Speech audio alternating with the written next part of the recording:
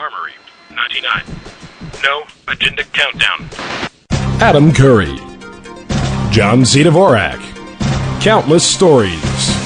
Covering the entire scope of real news and factual journalism. From aviation to avian flu. From tax dollars to taxonomy. Broadcasting from every glistening corner of the earth to bring you your bi-weekly Gitmo Nation publication. Working tirelessly to entertain and educate the righteous crowd.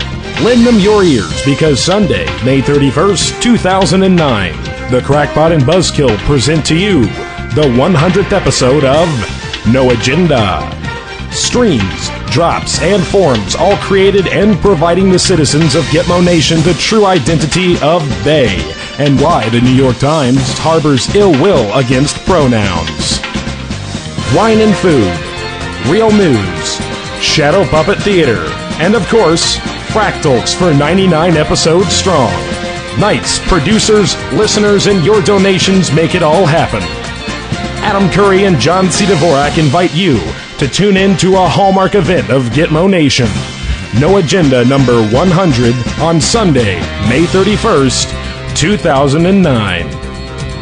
Ecstatic to bring you this very special announcement from an abandoned missile silo in Gitmo Nation South near Dallas, Texas. I'm Parker R. Snyder, and now, on with the countdown. We'll see you Sunday, May 31st.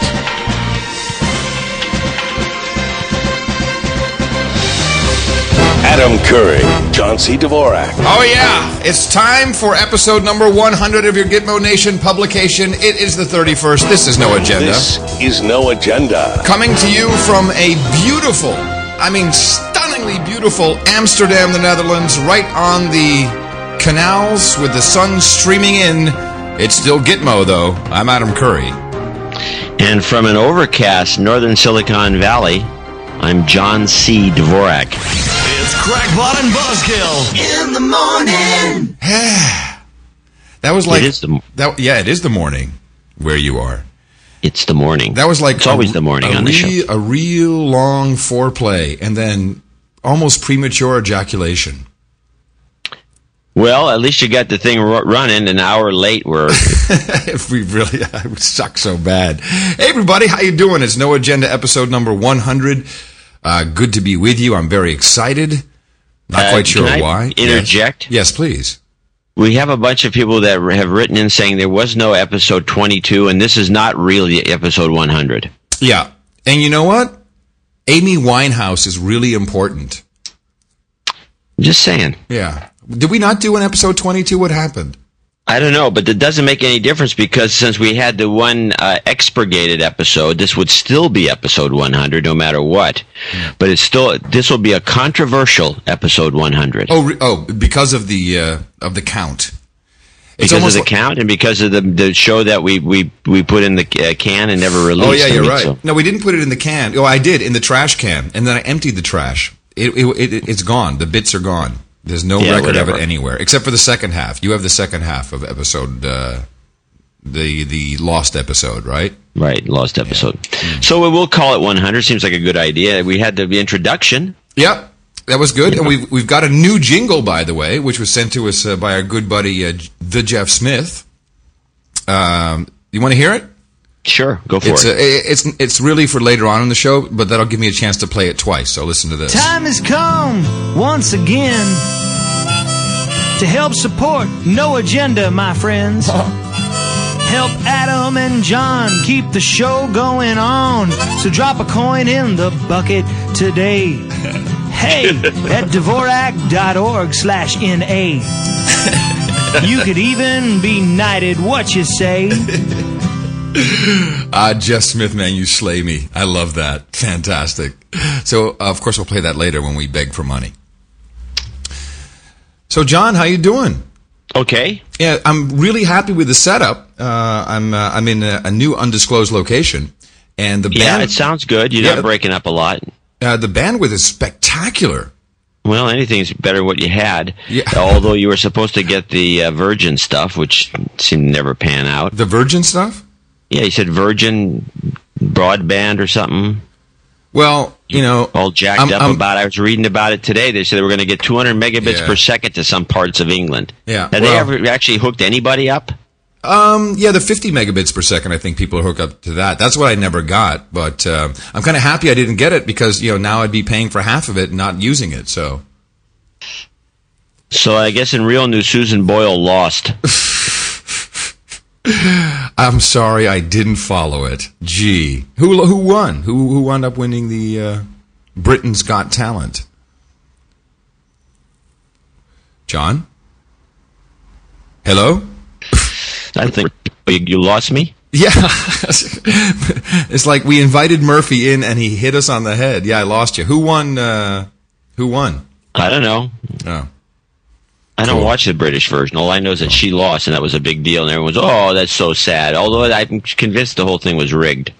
Last night they had Friday night they had the Dutch finals of Holland's Got Talent, and everyone was very disappointed with the winner, which is kind of funny. That Britain's Got Talent would also be not the clear favorite. So maybe that's part of the format now. I do know that some of these people who do very well in the preliminaries, they get picked up early with record contracts, and some of them are actually very happy they don't win. It's like, oh, please, can I be number two? Can I be number two? So they don't have to, buy into the Simon Cowell contract. They can actually have a real deal and not one of those strangulation deals. Right, where you have to go on the road and you have to take part in the. Oh, you have to do that regardless, no matter what kind of contract you have. Okay. No matter what kind of contract you have. I mean, these days. And what do they call it now? The 360 deals. Are you familiar with this? No. Yeah, we had a meeting in New York. By the way, I'm smoking tobacco. Nothing spiking it up. Still 100% clean and enjoying it. I'm not funny anymore, but I feel much better. Well, that's interesting because you never were funny.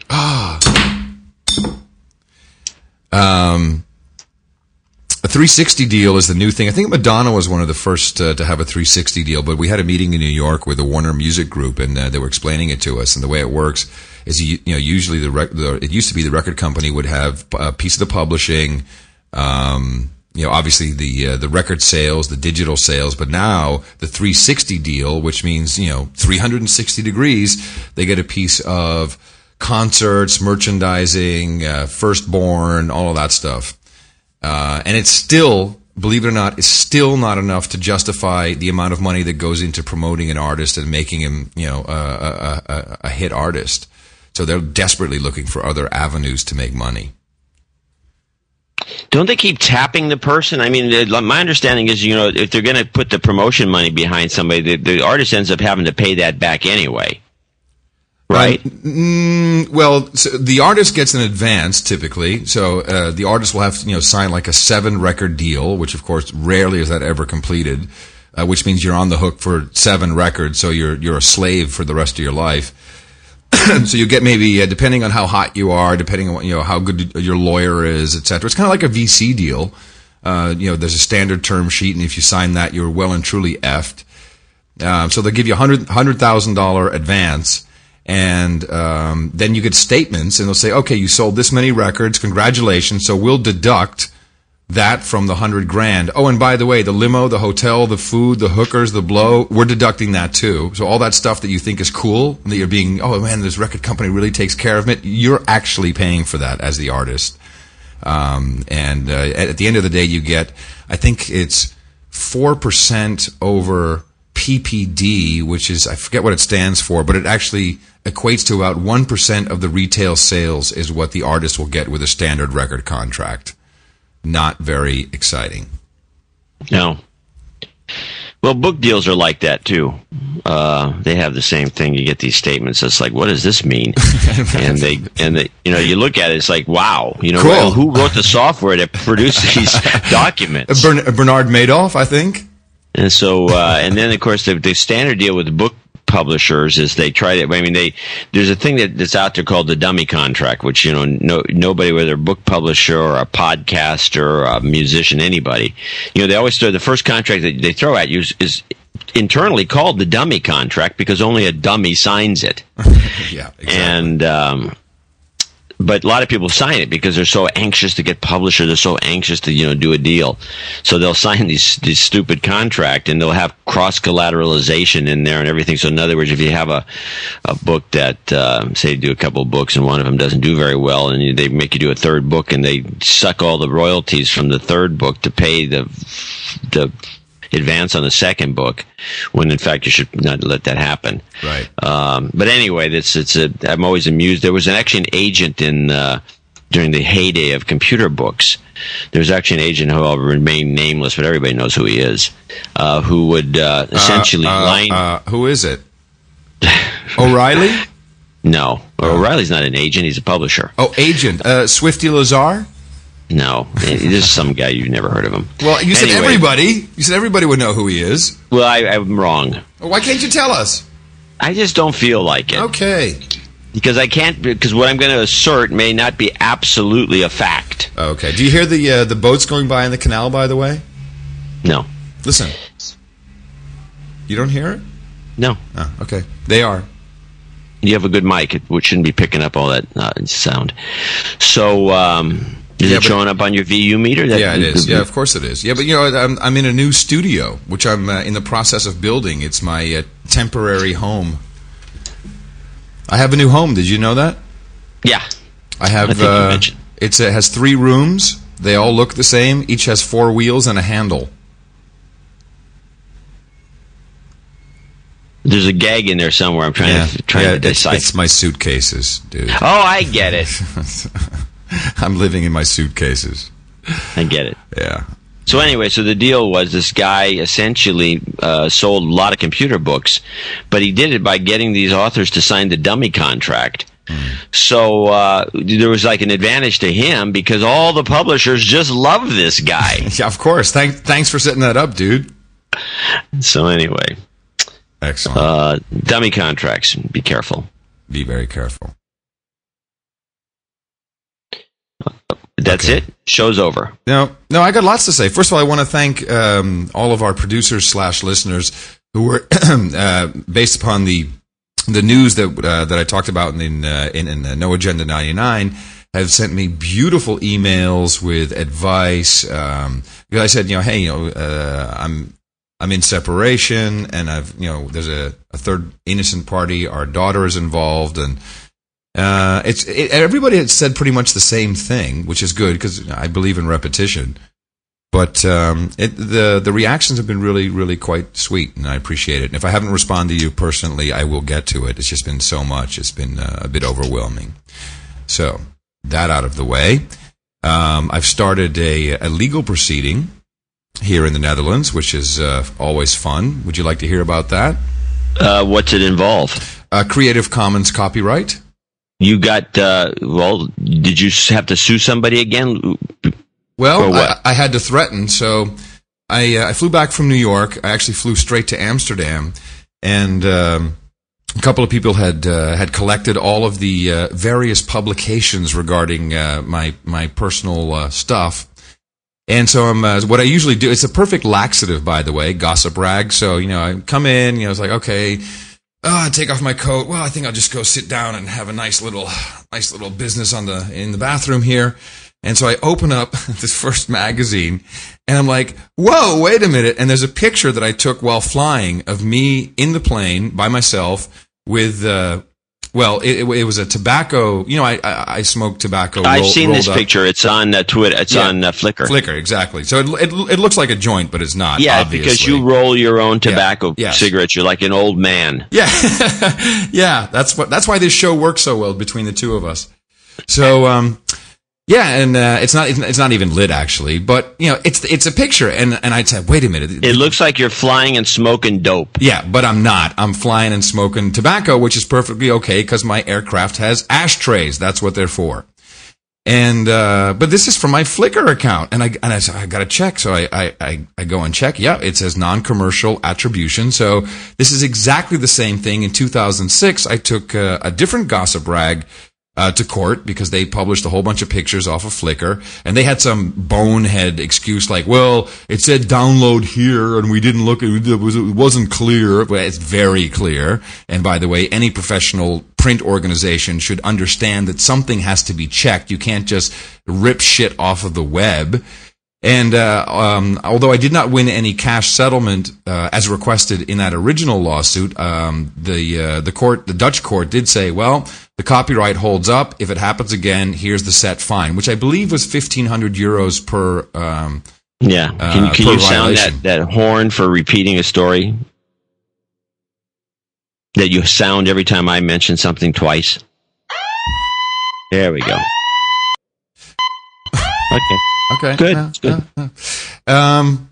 So it was actually that has changed a little bit. I found out because I called my lawyer. I said, "Yo, time to get back to work because obviously you cannot just let it slide. If you don't protect your copyright every single time, then you can actually run into some problems." Yep. So he said, it's interesting because now the way the law is written, you can actually charge up to 5,000 euros. And you can sue for any legal costs, which to date are estimated. One phone call, of course, that's 1,500 euros. You know how lawyers work. I hate my lawyer, by the way, with a passion, because they're just horrible people.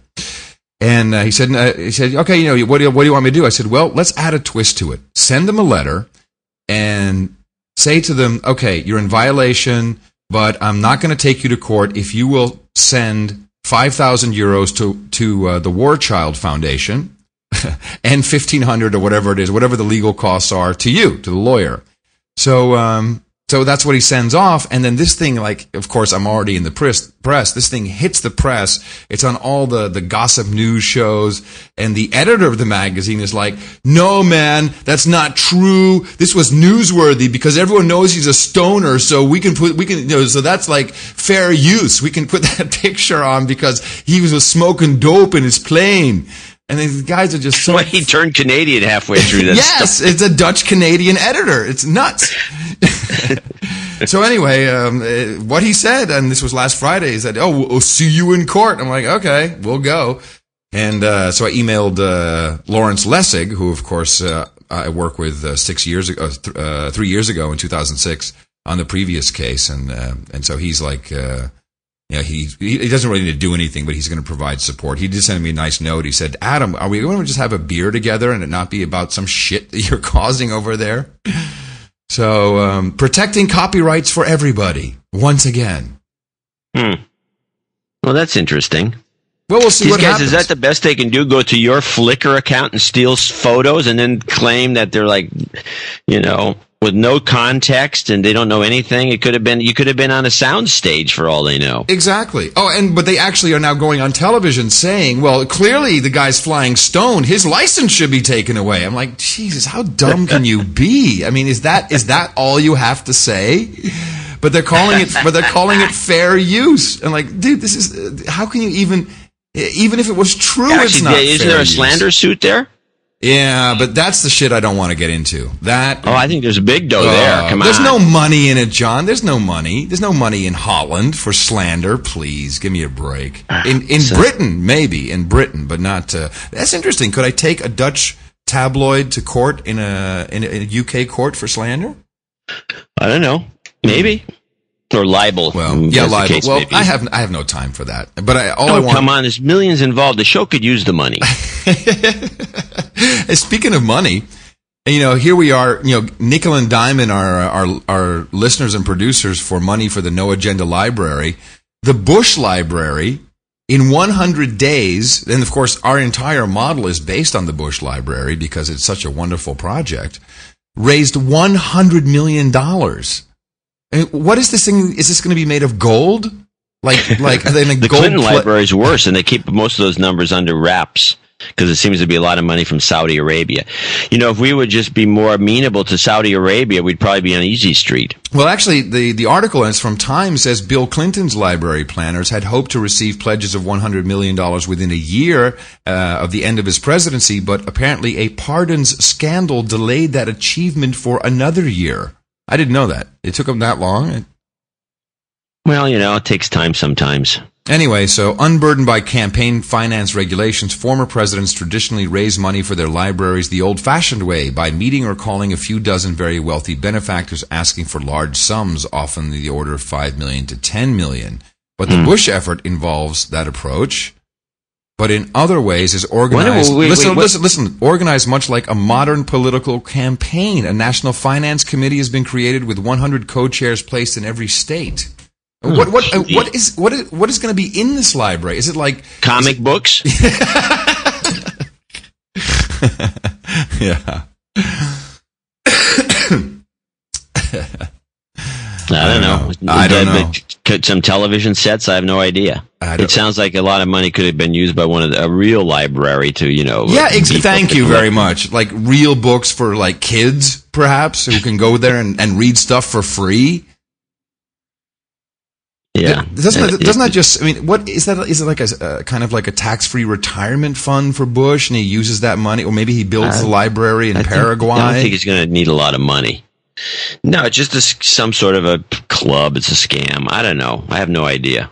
I mean, the Bush Library is ridiculous. Yeah, for real. All right. 100 million. 100 million. In 100 days, though. In 100 days. That's $1 million a day. That's what you call... That's a show. That's what I call a show. Obama has not stopped campaigning for money. He was just in Los Angeles recently.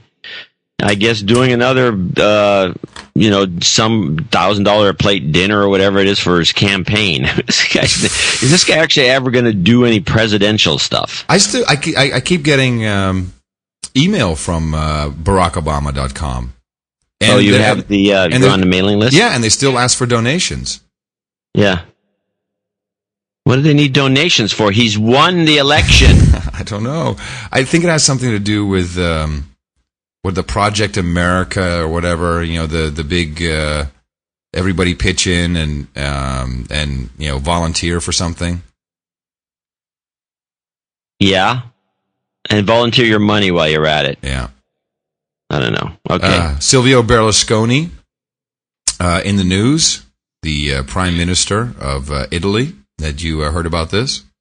No, I'm sure I have, but what? He is facing fresh embarrassing revelations after a magazine claimed he held a New Year's Eve party for 50 young girls. But here's the kicker. He said it was I gotta find it.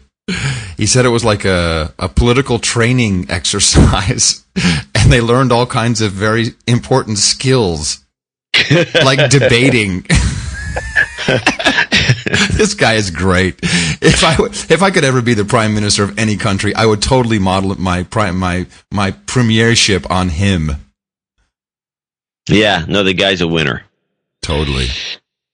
Although he's supposedly going to be under indictment someday. No way. No, he changed the laws. He got elected, and then he changed the laws so that any offenses he committed, he can't be indicted for. No, that's a pretty slick thing to do. Yeah, yeah. This is like, Gerald Ford pardoning Richard Nixon kind of thing. Exactly. Didn't Bush do like almost no pardons when he left? Wasn't that really? Yeah, no, he was like one of the lowest ever. Why? That's so just interesting. A few people that didn't make any sense, and people who probably could have been or should have been pardoned. He just said, screw it. I don't know. The guy's nutty.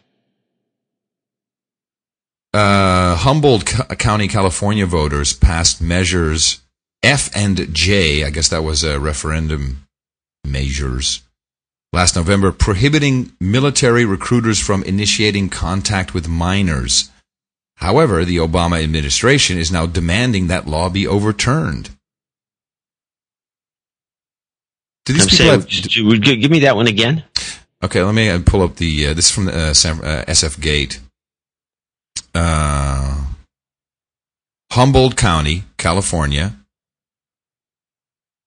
Passed measures F and J last November. So I guess that's in a referendum, I presume? I guess. I don't know. Prohibiting military recruiters from initiating contact with minors, i.e. trying to get kids to get all hot for the military. Right. And, come on, kid, you can shoot a gun. Yeah, awesome. Hey, screw those video games. Try out the real deal. But now the Obama administration is demanding the law be overturned. June 9th, Oakland, California, court hearing scheduled. The Obama administration wants to overturn They're it. Militaristic, these people. Yeah. Hey, kids, you get an armband just for showing up to the rally. So, they'd like to turn all the 17-year-olds into fascists. So you were mentioning before we started the show, there's more than one way to skin a cat. Yeah. And I said, have you ever skinned a cat? And you said, no. No, but I've skinned a squirrel. Squirrel, yeah. And so the big news out of England, coincidentally. Oh, no. Demand growing for squirrel pie. What, after dandelion soup, now we have squirrel pie? Yes, a pest controller, this is from the BBC, a pest controller who has already helped to cull more than 22,000 gray squirrels in the Northeast is moving south to feed the demand for squirrel pie. You are what you eat, by the way. Paul Parker, 45 from Newcastle, part of a conservation group. Apparently, they've almost gotten rid of all the gray squirrels up north. And it seems that all the gourmet restaurants for someone, and I have never picked up on this trend, but I guess squirrel is like a big deal. They're going to top restaurants, butchers, the working man. They are a delicacy, according to this guy. You haven't heard about this? No, and I'm amazed. We've had so much interesting restaurant news recently. Cooking in lukewarm water. Cooking. By the way, I think we mentioned somebody died recently. I didn't hear this. Yeah, there was a death in an English restaurant recently, and they can't seem to figure out why. And some woman went in there, the whole party got sick, and this one woman who went in for a birthday, I believe, ended up dead. And I'm thinking, it sounds like sous vide to me. Is that what it's called? I forgot. Sous vide. Sous vide, SOUSVIDE, hyphenated. Let me just read you some more quotes from this guy. 2 years ago, I was catching up to 1,000 squirrels a month, and slowly it's just dwindled down to a small handful a day. The RSPP, which I guess is some group that, I don't know what it stands Protect for. Squirrels? Something about squirrels. Was formed in 2006 by Parker and Mitford, the 6th Baron of Redesdale. It relies on a 900-strong army of volunteers, including game wardens, families, farmers, and pensioners, to help stop the spread of the grays. They're actually trying to get rid of the squirrel, I guess. And they're just eating them. That's one way. But isn't it funky? I mean, we got the dandelions, we got the warm water baggy salmon. We've got squirrel. Are we being prepared for, the stuff we're actually going to be left to eat after the entire global economy collapses, which seems to be the case, nigh? we should all move to France, because the French, I have a book, it's a great book, and whoever sees a copy of it, came, I think, University of North Carolina Press. It's called Unmentionable Cuisine. Unfortunately, I don't remember the author's name offhand, but anyway, it's a outstanding work. It's called Unmentionable Cuisine, and it's a cookbook for cooking all kinds of weird stuff, from insects to squirrels to rats. And I'm not against it, by the way, because I think there's a huge stigma against rats or squirrels. Well, this is what, by the way, this is what the thesis of the book is, that there's a lot of protein out there that goes uneaten. On the I'm a Celebrity, Get Me Out of Here show, which airs in Britain, and it's different around the world, but the British one actually puts, D-celebrities and some, minor C and maybe even B-celebrities into the jungle for either 2 or 3 weeks, and they have to do all these trials, and one of them is called the Bush Tucker trial, and it consists of eating a number of horrible things, or seemingly horrible things. So there's the witchetty grub, which is a kind of like it's like a really thick caterpillar, and it's alive, and you bite into it, and it just kind of spews out this goo. You remember that chewing gum that when you bite down on it, it kind of like squirts out the minty goo in your mouth? You probably know other things that squirt in your mouth, but really, the witchetty grub is alive, and it's supposed to taste nutty. And the whole thing is, these are what either Aboriginals or Aborigines, I guess I say, or guys in the outback, they eat this shit all the time because it's extremely healthy for you, lots of protein. But the whole idea in the Western society is that it's disgusting, and honestly, it looks pretty gross, and you're eating a live thing. So there's that. There's worms. There's the best one, of course, is always the kangaroo anus. And then there's, I think there's maybe also kangaroo testicle, which kind of pops when you bite on it. But these are things that people have eaten throughout centuries. And we, for whatever reason, and I'm not even sure why, we just find it, the whole idea disgusting, and we'd much rather have a nice, healthy Big Mac. So what was the point of that joke? Well, it wasn't a joke. I'm trying to start a discussion. I should know something that's scored. Yes, a nipple of a woman that's breastfeeding. So I've tasted breast milk. Yeah. Have you? So come on. Let's go back to your premise here. When your wife had a kid. Tell me that there's not every single my personal habits. So let's go into. If it's a habit, there's a real problem. If it was a one-off, it's okay. You can mention it, John. It's okay. Let's go back. Well, you got to start smoking the real stuff. So let's go back to this. It's disgusting because it is disgusting. Why? Eating bugs and things that squirt in your mouth and caterpillars and things that are got green goo in them. But it's okay. Is gross. It's okay to eat a cow's tongue. I think you speak from experience, but in fact you're trying to defend. I mean, I think it's fine if you're culturally into that, but I think we're not programmed to eat this garbage. So all I'm saying is I find it interesting that I think the cultural differences are interesting. And why is it that one culture finds it totally disgusting and the other is okay with it? And maybe they find a Big Mac disgusting. How come you find it okay to cuss and swear on the air? Yes, but you find it extremely offensive the way I hold a fork when I'm trying to grab something that I really have to hold down tight. I don't find it offensive. I just find it humorous, and it's even more. It's even more. You go, oh my God, the fork, the way you're holding it, this is not right. And it's not. It's not right. Oh, what do I do wrong? What do I do wrong? Well, you're the upside down fork eater. People the Europeans eat with their left hand with the fork. They never change it like Americans do. I switch all the time. It's always upside down. You read the logo on the back of it. Excuse me, upside down? I didn't know there was a right side up. It seems to me that the fork pointing into the curved down, so when you pick up a piece of food, it's going to fall off the fork as opposed to being flipped over. So the food would actually mount Let me switch gears. Let me switch gears. You were in Amsterdam recently, and you did a tour of a number of restaurants. And I ate somewhere yesterday that they really screwed you over in Amsterdam. A fantastic eating experience. And I want to share it with you because I went there with my daughter and Dexter, her boyfriend. It's called The College, and it's this beautiful. It used to be a school, obviously a college, and it is now it's a full-fledged restaurant, and it's almost like a Saint-Tropez vibe, beautiful. Place out back. You can sit outside. It has the black wicker chairs, really comfortable, kind of cool, chill, mellow music floating around. And actually, the place where you'd see lots of beautiful people with gold chains and big sunglasses. Now, the food is outstanding, but here's the kicker.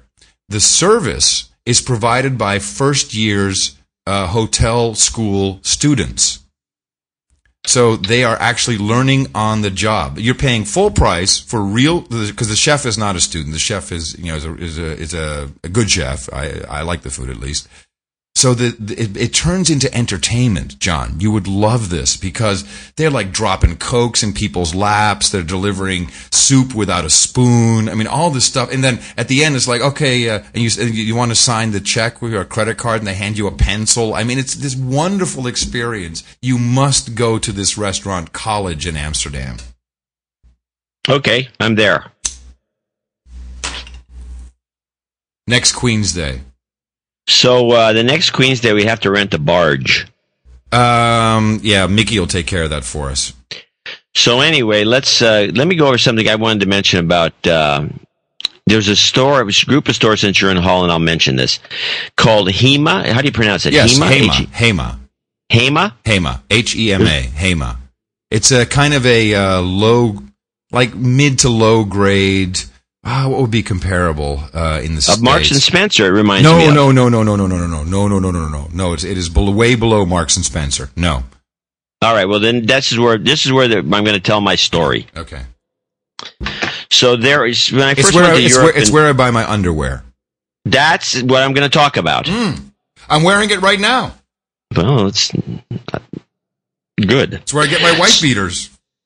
So, in the 1970s, I went to England, and I met this girl who was a Anglophile, and she gave me the lecture about how all the English and everybody that knows that the world's greatest underwear is obtainable at Marks and Spencer, or Marks and Sparks, as they like to refer to it colloquially. And so I started buying. In fact, I still probably have a pair from back then that Marks and Spencer. And I like to get the kind of the jockey style briefs that don't really have the elastic is inside. He won't tell me if he's ever tasted his wife's breast milk, but now you're going to tell me you wear jockey shorts, John. Horrible visual. See, well, this is a good example of, your European sensibilities. It's not okay to talk about underwear, but it's okay to talk about, personal... No. It's not okay to give us a visual of what kind of underwear you wear. Let me just finish the story, and then you can moan about it later. Okay. So anyway, this type of underwear, which is the Marks and Spencer stuff, was always the stuff I'd always buy, and I collected. And it was and they still sell it, and it's like you get 3 pair for about $10 or 10 euros. But over the years, the quality has deteriorated to such a point that if you wash them 3 times, the elastic that's inside that just falls apart, and the things don't just disintegrates. Yeah, they're junk. Yeah. Compared to what you could get in the 70s. By the way, also in the 1970s, at Marks and Spencer, you could buy T-shirts that were wool. Yeah.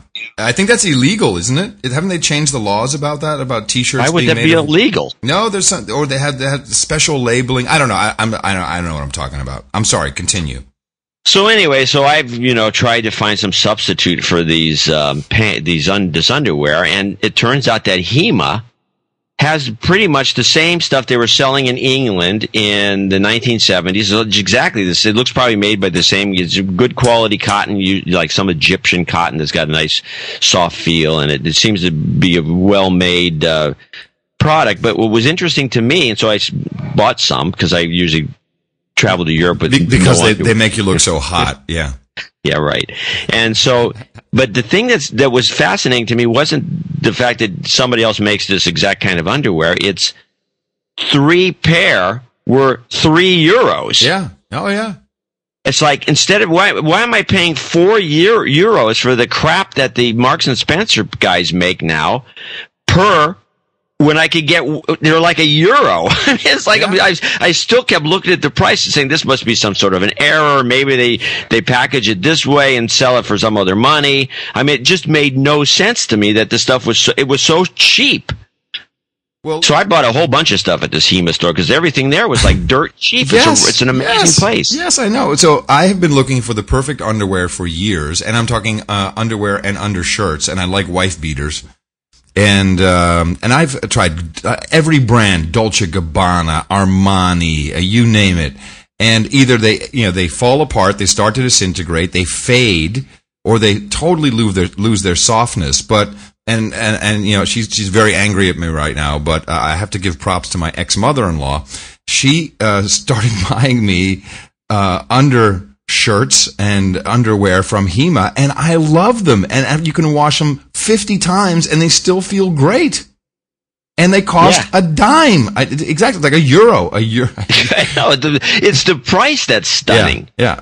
I don't know. I don't know how that works. But so you are a briefs guy, jockey briefs, like really tighty whities. Is that what you wear, John? I don't wear white. I wear black. Oh, right. Hot. No, the reason you wear black is a long time ago I heard Fred Astaire talk about this. He says you have to wear black underwear because in the worst case scenario, if your pants tear, which can happen, especially nobody's ever going to notice. My mom would say if you're in an accident and they have to cut open your pants, you don't want your soiled underwear showing. Like, Mom, I think I'll have different problems if they're cutting my pants open when I'm on the ground bleeding. Yeah, well, that's an old thing. Everybody says that. But the point is, the only point I'm trying to make here is not what kind of underwear I'm wearing or anything like that. It's that Hema, or Hema, or whatever you pronounce it. Hema is a place to buy this stuff because it's cheap and fantastic. The quality is outrageously good. Yeah. And it's like, now that's it. That's my place. So that's the definitive underwear. Since I am here, I'll be gone on Thursday, but I will be coming back with some regularity. I believe that we can probably consider replacing the $100 donation No Agenda flatware with some HEMA underwear. I think that would be a fine premium. Yeah, it would.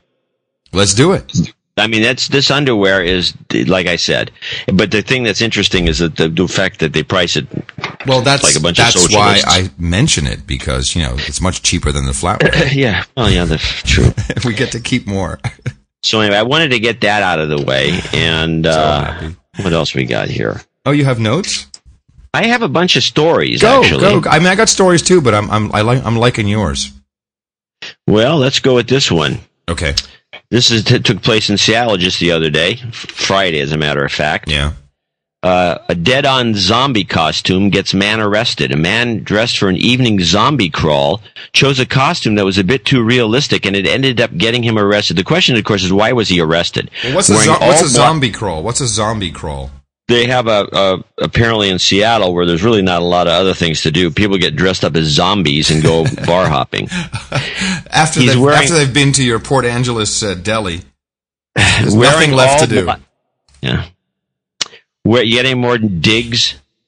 Wearing all black, knee pads, and a gas mask, and carrying what looked to be a machine gun, he walked into the Metro clothing store Friday evening on Capitol Hill, which was sponsoring the zombie crawl. Yeah, that'll to promote the Crypticon horror convention at the Seattle Center next weekend. But apparently someone thought a masked gunman was walking into a store and called police. Witnesses say a dozen police cars converged on the scene and officers ran into the store, guns drawn. Oh, man. So then they took the guy off and they arrested him. What did they arrest him for? It never says. Well, if he had a gun that looked like a machine gun, that's probably an issue. Maybe he should have not had the gun. No. Even the gas mask, I think, is probably an offense in our fascist state. Might be. Yeah. Dexter and Christina and Patricia were flying over on Thursday because she was going to do the show live on Friday, and so they were in the queue, as one does in the United Kingdom, for check-in. And Dexter was responsible, Christina's boyfriend was responsible for the big black bag. And but he was running, because the queue was pretty long, so he was running off to get a soda or something. But he'd come back from time to time. Well, I think he thought Christina would push the bag along, but she didn't. And so the queue moved up. Patricia and Christina moved up, but the bag stayed. And they called security. People were like, I saw the bag vibrating. It's like people freak out at the smallest things now because we've been made so afraid of terrorism. It's about time for a good terrorist attack. They got to keep the meme alive by the end of the year. You think so? Is that your well, that's the 8-year cycle of these terrorist cycle theory, exactly. Oh, and this is the 8th, or is the 8th coming up? This is the 8th, but it'd be the end of it'd be like September 2009. So investors beware, because it'll drop the stock market like a champ. Well, and that fits right in with the year after, which is another cycle you're tracking. It does, isn't it? Yeah, this turns out that you get caught up in these cycles. There's too many of them. Here's another story. Hit me. Apparently, brazen New Zealand parrot. Now, this is just a warning for you travelers who are going to go to the South Island of New Zealand, which is where I've been wanting to go for years. There's a type of parrot that looks like this parrot likes to attack cars and eat, and takes delight in attacking rubber items like windshield wiper blades. But this guy apparently had his passport stolen by the parrot, who flew off with it into the bushes. And then now the guy's going to have to be stuck in New Zealand for 6 weeks until he gets a replacement. 6 weeks for a replacement passport? A replacement passport from the British High Commission in Wellington could take 6 weeks and cost up to $250. Wow. That's pretty outrageous. The Kia, the world's only snow-line-dwelling parrot, are widely known as inquisitive birds. I think that actually qualifies, John. And now, back to real news. Okay, I got a better one then. All right. This is a good one. Hit me. 2 murderers escape Arkansas prison in guard uniforms. Now, the punchline is in here. I'm just going to read it. By the way, these are 2 convicted murderers that were on the... let me read the story. It sounds like a Laurel and Hardy movie. It's getting there. 2 convicted murderers put on corrections officer uniforms and walked out of an Arkansas prison during a shift change, officials said Saturday as they searched for the men. Jeffrey Grinder and Calvin Adams escaped Friday evening from the Cummings Unit prison in Grady more than 3 hours before officials realized they were missing. Both men were serving life sentences without possibility of parole at the prison about 60 miles southeast of Little Rock. The guard uniforms the prison inmates put on are made in the prison. That's the punchline. Oh, my God. And did they catch him? Or are they still at large? No, these guys are gone. Oh, no. I mean, if you're like in prison without possibility of parole for life, and all you have to do is make a uniform, making uniforms, you're out of there. Following an explosive report that some of the torture photos President Obama is withholding depicting graphic sexual abuse, the Department of Defense and the White House came out to vigorously refute the claims. But here's what's interesting, and I didn't have time to pull the sound clip. Press Secretary Robert Gibbs, that bonehead who speaks on behalf of the White House, he says, quote, "I don't want to speak generally about some reports I've seen over the past few years in the British media, and in some ways I'm surprised it filtered down. Let's just say if I wanted to read a write-up of how Manchester United fared in the Champions League Cup, I might open up a British newspaper. If I was looking for something that bordered on truthful news, I am not entirely sure British papers would be the first stack of clips I picked up." So this guy he's this bonehead. This is a dumb move. You do not insult the entire British press. Dumb. This is the dumbest thing this guy could ever do. All right, let me get back to real news. Since we're talking about squirrels, Jesus, there's just a little short article from Port Huron, Michigan. A brazen squirrel has been grabbing small American flags placed in a Port Huron cemetery and carrying them up to its nest, which now looks like it's bedecked in bunting. That's a terrorist squirrel for sure. Just a patriot, that squirrel. Have you been? We haven't looked at the economy very closely in any of the recent episodes, John. And I've kind of. Honestly, I kind of lost track, but it seems like we're printing more and more money, or hoping for inflation one way or the other. Now I read that the U.S. is giving $100 billion to the International Monetary Fund. We don't have $100 billion. Well, we just print it. And you're all for this practice? Until it shows up as a bad idea, yeah.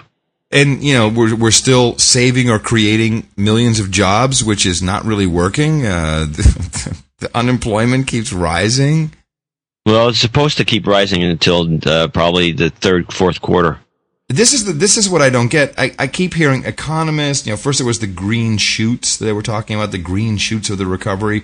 But now Bernanke of the Federal Reserve and some serious economists are saying, it's going to recover and will be good by the end of 2009 and 2010. It's all going to come back. I mean, I don't understand how it happens. We've gone past. We have spent more money than ever in our history. Yeah, it's just a business cycle. I don't see how you can be so calm about it. I mean, it's your grandchildren's money that's being spent, dude. It's a business cycle. What do you mean a business cycle? It's good. Things go up, things go down. No, but the amount of money that is being spent that we are on the hook for. Yeah, we just reset everything at some point. Well, how do you reset it? Okay, go ahead. Well, I mean, you reset it. All of a sudden, you reset it by devaluing the dollar. Yeah. Well, but that's bull. That's like, you have to do. What would you suggest? Well, I think we're a little bit beyond the point of no return. Now there's I wouldn't have spent all that money in the first place. I'd let the car companies go broke. They're going to go broke anyway. I would have not handed out $3 trillion to bankers. The bankers thing was a bad idea. Yeah, well, to the tune of $3 trillion. They never passed it along. No. And no one's talking about that even anymore. We're so snowed under by news of more money being spent that we're not even talking about that the banks are absolutely not passing that on to anybody, ever. There's a really good, there was a good presentation by Robert Reich, the petite male economist that used to be in the Clinton administration. What does that mean, the petite male? I saw a petite male the other day. My wife always harps about these guys. Petite males? Petite male. Sarkozy? Is Sarkozy a petite male? Well, he's tiny. He's short. Well, you're not only just short, but you're short and you're proportioned like petite, like a petite woman. You know, they're just small. And there's petite males. They're small. I saw one the other day, and he's just a small guy. You know, he looked tiny. Normal, except for the fact that he was 5'2", and you know, he's vertically challenged. So what? He was small, but he was petite. He's not just short. There's a lot of short guys that aren't petite. Do you think everything on the guy is petite? I wouldn't know, and I wouldn't care, to be honest about it, but probably. But then again, you never know, because a lot of these petite males are very popular with women for some unknown reason, so I have to wonder. So we had a petite male. It must be their Hema underwear. In high school, we had this guy who was a petite male, now that I think about it, and he had more girls. This guy, I don't know. Maybe it's some sort of a novelty. There's a thing. It's like a thing to do on the checklist before you die. You have to. No, there's a thing that male. Women do. There's no doubt about it. It's called a novelty. Now you're gonna. Okay, here comes the expert on women. Okay, John, hit me now. You tell me I'm going to be wrong. Tell me after the fact. Okay. There's a thing called a novelty fuck. A novelty? John, you said the F word. I'm so proud of you. Well, it's the only way that you can describe it. And it's like, and you have women that just collect these. I mean, a lot of people have always felt that all these girls that were going after. Exactly. Were going after Bill Gates up at the Redmond. It wasn't because he's the sexiest guy in the world, but he's a novelty fuck. I got to screw the world's richest man guy. Yeah. Do you think Bill Gates actually cheats on Belinda? What's her name? I have no idea. And anyway, so that I think petite. Maybe there's something to the petite male is obviously falls into that category. Wow. I had never thought about that. I don't think guys have that type of checklist. Because we have little choice in the matter. Exactly. We just like, hey, you'll actually screw me? Yay! So here's a story. Okay. This one is right up your alley. We have to have a jingle for it. Here it comes. Okay. Now I can't believe you haven't heard this one. I've been preoccupied. Russian scientist love it already. Says UFO crashed into meteorite to save Earth. Okay. Dr. Yuri Labvin, president of the... Well, they've been protecting us for ages. Absolutely. Dr. Yuri Labvin, president of the Tunguska Spatial Phenomenon Foundation. That sounds like a Clinton library project. An alien spacecraft sacrificed itself to prevent a gigantic meteor from slamming into the planet above Siberia on June 30th, 1908. And there was something that happened June 30th, 1908. We know that. We don't know what it was. The result was that the Tunguska event, a massive blast estimated at 15 megatons that downed 80 million trees over nearly 100 square miles. Eyewitnesses reported a bright light and a huge shockwave, but the area was so sparsely populated no one was killed. That they know of. Most scientists think the blast was caused by a meteorite exploding several miles above the surface, but Labvin thinks the quartz slabs with strange markings found at the site are remnants of an alien control panel which fell to the ground after the UFO slammed into the giant rock. Well, in the UFO community, and I've been known to dabble in that from time to time, there is certainly in the past 5 years, there is a general consensus, and that's only since I've been following it, but there's a general consensus that until we are enlightened, until we have all gone through our transformation and become loving, understanding human beings and no longer kill each other for stupid shit, that aliens are indeed protecting the Earth and thus protecting civilization by doing stuff like this. I mean, that is certainly discussed in UFO communities. So I'm not going to rule it out. I'd like to see the control panel. That would be kind of cool. Where is this thing? Yeah, that's the question. Where is this thing? Right. Where is this thing? I guess he's got it in his trunk. Let me get back to some important news. My theory, which you seem to be buying into more and more, that probably the sole reason, if not one of the few, that we are currently in Afghanistan, which of course is not where the Taliban are, because they're in Pakistan, and everyone agrees on that. And Osama bin Laden if he's alive, he is not in Afghanistan. And of course, Afghanistan is a place you can't win a war. The Russians tried it for 10 years, and it's just unwinnable. You'll wind up killing all of your soldiers, and international forces refuse to actually participate with the United States. And my theory is that this is because the United States is pretty much running all the drugs out of Afghanistan. It is pretty well documented that before the invasion of Afghanistan, the Taliban itself had reduced the production of poppy down to a very minimal amount, and that production has gone up by at least 100% since we've been screwing around there. A report from The Guardian, the communist newspaper, I'll quote, United Nations officials in Afghanistan are attempting to create a, quote, flood of drugs in the country. So now that everyone knows that all these drugs are just like being built and we're protecting we literally, our camps are surrounding the poppy fields to make sure that they don't get screwed with. Now here's the cover up. So United Nations officials, these fine people who brought you global warming, in Afghanistan are attempting to create a flood of drugs in the country intended to destroy the value of opium and force poppy farmers to switch to legal crops such as wheat. I'm just so blown away by how brazen this lie is. Manual eradication is incompetent and inefficient. So what the hell are we doing there then? This is according to the UNODC chief Antonio Maria Costa, of course, an Italian name, during a visit to the western Afghan province of Herat.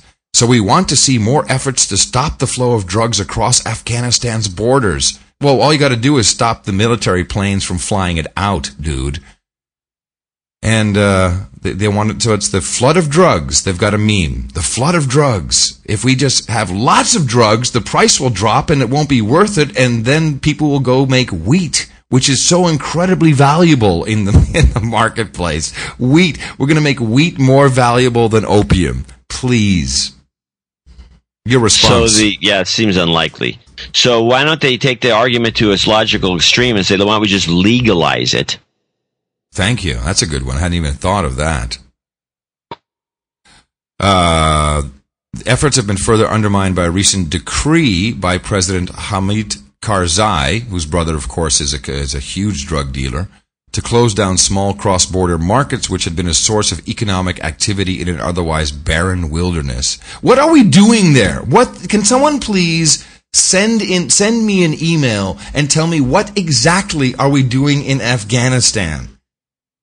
I would really like to know. I do pay taxes. We're there to get bin Laden. Who is not even on the FBI's 10 most wanted list. And we've got 150,000 young men and women there in harm's way to get this douche, please. So another story about squirrels. You're killing me, baby. You're killing me. Is that a fractal? Bin Laden squirrel? A 21-year-old Howell man was uninjured Thursday when his pickup truck rolled on its side after he swerved to avoid a squirrel and hit a pole. Now, why would anybody swerve? Swerve? Oh, there's a rat in the road. Let me swerve. It's an automatic reaction. No, not for squirrels. Yeah, but you may not. The automatic reaction I have is to gun it. Yeah, but you wear Hema underwear. Black briefs. Black, absolutely. Ugh.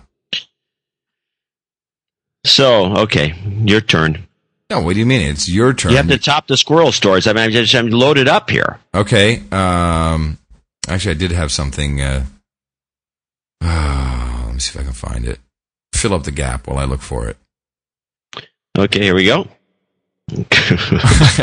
Don't tell me it's another squirrel story. Trapped squirrel leads to charges of animal cruelty. John, this is episode 100. This is like it's a squirrely episode. The owner of West Long Beach Pest Control Company has been charged. This is a beautiful story. This is from CentralJersey.com. The owner of a West Long Beach Pest Control Company has been charged with 4 counts of animal cruelty after a squirrel was found dead in a rooftop trap. Oh, no. What the heck is wrong with these people? Victor Buddy Amato, chief of the Monmouth County Society for the Prevention of Cruelty to Animals, charged Kathleen Buck, owner of the Critter Ritter, after receiving a complaint about the dead animal at a professional complex at 25 Village Court. The Critter Ritter. What's going on with the e-cigarette? I see there's stories all over the place about this thing. Have you is there anything going on about the e? No, I don't know anything about it. Tell me. Well, I know what the e-cigarette is. I know what it is because I have one. Have you seen these things? They were invented in Holland. This is the thing that lights up? Yeah, it's got like a blue bulb on the end of it, and then smoke comes out of it. Yeah, it's pretty cool because you put a little. It's a piece of plastic, looks like a cigarette. It has a little battery in it, and you put a filter into it. But the filter actually contains nicotine and some other substance, which I'm sure you'll know from your former chemistry background. And then when you take a drag on this cigarette, the front lights up like a tip, and it actually creates a misty type of steam that you can inhale, which is like 99% nicotine, and then some steam, some chemical that kind of makes it steamy. I don't know. So it's not actual smoke, and you're supposed to get all the high, but none of the death. And I see a whole bunch of. There must be something going on. Maybe the tobacco industry is trying to squash it or something. But apparently it's much healthier, and of course you can smoke it anywhere you want because it doesn't sounds healthy. Doesn't. Well, you could wear a nicotine patch. I don't think it's any more or less healthy. Yeah, especially the chemical cloud. I think there's got to be. No, it's like mist. How do you? So it's like water vapor is what it is. Oh, here it is. Smoke e-cigs. Hold on, I found a. What is this? Wolfram Alpha launch. No, that's not right. Wow. That looks cool. What? I'm looking at the control room of Wolfram Alpha, the search engine. Yeah, you should look at this instead. Oh, hold on. Give me a second. Is it porn?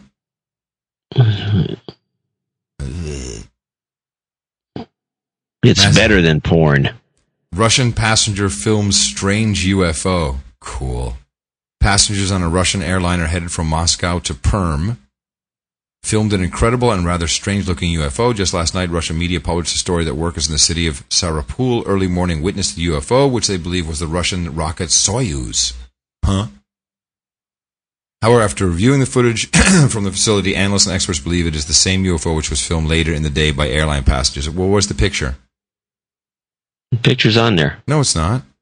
It's that thing. You click on it. It's a movie. Which thing? On that story. No, I'm looking at. I'm reading the story, but I don't see any. There's no picture. I don't know why. I got one. So here it is. One of our producers sent this in. The electronic cigarette or e-cigarette is an alternative to smoked tobacco products, blah, blah, blah. You get an inhaled dose of nicotine by delivering a vaporized propylene glycol nicotine solution. Oh, that's healthy. That's good. Yeah. It's just one, just a variation of antifreeze, of one of the most toxic substances in the world. Really? Is that what it is? You're kidding me. Well, antifreeze is ethylene glycol. All I know is that because when you drag on the cigarette, only like the first 10, because it'll last you. You buy it in a pack, these filters, and you have to change them out. And the first 10 drags on it, it really gets a nice bowl of smoke in your mouth.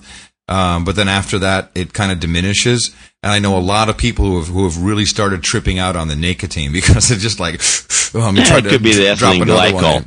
Let me just read you from potential health effects of ethylene glycol. Okay. May cause gastrointestinal irritation with nausea, vomiting, and diarrhea. Low hazard for industrial handling.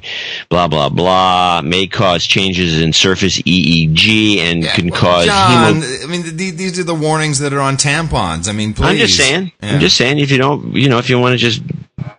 You think this chemical is better than the real tobacco, which is a natural product. Yeah, no, I don't. I like smoking real tobacco, which is why I roll my own, because I don't want the formaldehyde, which are put into cigarettes.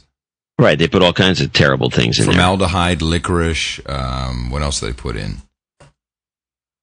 And why do they put that? Why do they put formaldehyde in? I don't know. I don't know if in there.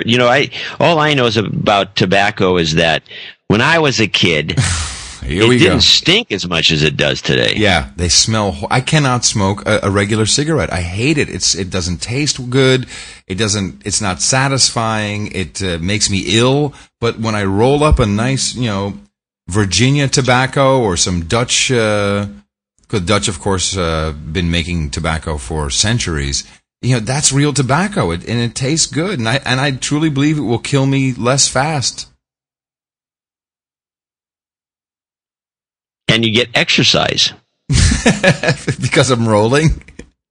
Yeah, all that you get a good finger exercise. Okay, here we go. Time has come once again to help support No Agenda, my friends. Help Adam and John keep the show going on. So drop a coin in the bucket today. Hey, at Dvorak.org/NA. You could even be knighted, what you say? And receive HEMA underwear for $100 or more. Monogram. We need to find somebody who can embroider the underwear for us so So the underwear will say no agenda, on the crotch, no agenda. Or somewhere. Yeah, it'll be cool. No agenda right on the crotch. Hey, baby, look at my underwear. I got no agenda, honey. So we got some $50 contributors I want to mention. Okay, hold on. Oops, there we go. And that's another one for the Armory. Hit me. John Kilborn, Joshua Brickner, Kyle Miller, Elaine Hengem. We actually have a female listener. Oh, you know what? I can't wait till we send her the No Agenda HEMA underwear. God, maybe she can take a picture. She's not a knight yet. Calvin Perry, who sent us an odd number of $64.21. I think we talked about this guy and his number before. Mm-hmm. Bren, he's the guy who sent in the stuff that means nothing. Oh, right. Bren Brusilla. Yeah. John Matthews. Chris Engler. Mm-hmm. Also, Father Frank out of Chicago, and Father Frank brought up this thing. I think Chris Engler too. They want to donate an accumulated amount to get to the $1,000 knighthood. Oh, so I'm going to set something up on the webpage. They're pooling together? No, not the two of them together, but maybe that's an interesting idea. On Dvorak.org/NA, I'm going to set up something for people who want to do a layaway. Essentially, layaway knighthood. John, with the lure of the underwear. By the way, the thing is, you'd have to go to Holland to get this underwear. There's only a couple HEMA stores outside. Exactly. I have infrastructure. We can get people HEMA underwear, no problem at all. That's fantastic. The embroidery, honey. Do you have a place who can embroider No Agenda on HEMA underwear? Yeah, that's all taken care of. John Matthews, Ray Manguel. It's a tough name to pronounce. It Mangual. So I'm thinking it's Manguel, and Brian Navarro. Now, we also have some odd numbers that came in. $9.02. 902. No, we've had a 902 before. Yeah, and I remember saying that's the McDonnell Douglas helicopter, the MD 902, which was not what it was, but I've forgotten what the real number stands for. Wasn't it a law or a bill or something? I don't know. Maybe this is my list of whatever. Mm-hmm. What's next? Somebody just sent me a link to the Hema microfiber embroidered bra. Ooh. Which is being bid on eBay right now for 99 cents. 1701, 1414, 707. What's 707? 707 is LOL upside down. Oh, right. So 1414 to 707 twice. Yeah, there you go. $24.95. Well, price point. Exactly. That's a sale. The sale, ding. And 1964, which is my birthday. Blah blah blah. Sorry, that's my birth gear. Oh, okay.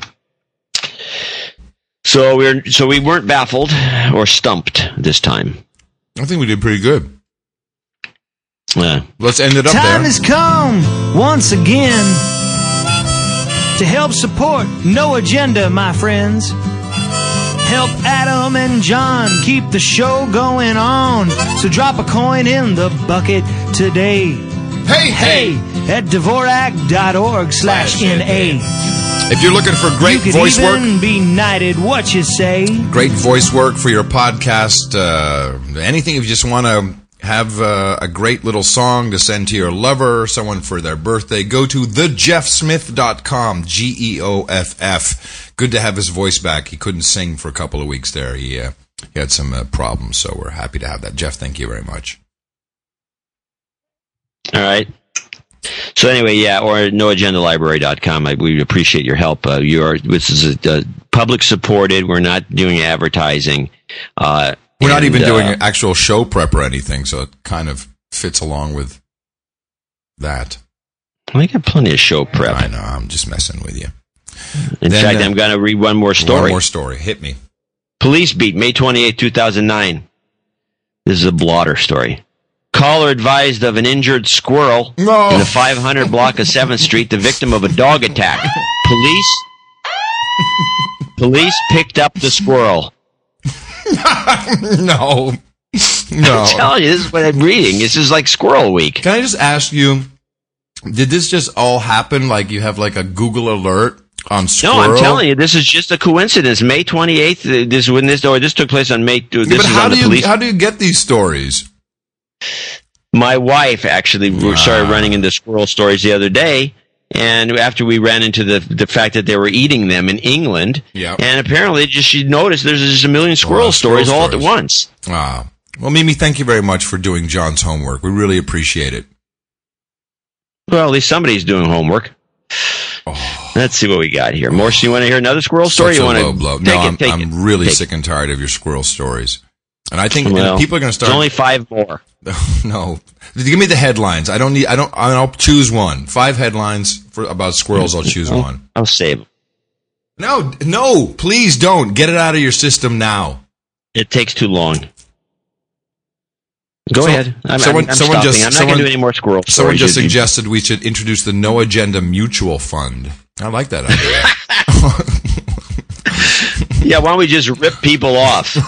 Mutual fund. Actually, we could get Andrew Horowitz probably to be the manager of such a fund. Yeah. Do we get to keep like 10% fees? How does that work? Yeah, it depends on the fund. I mean, you can do it different ways.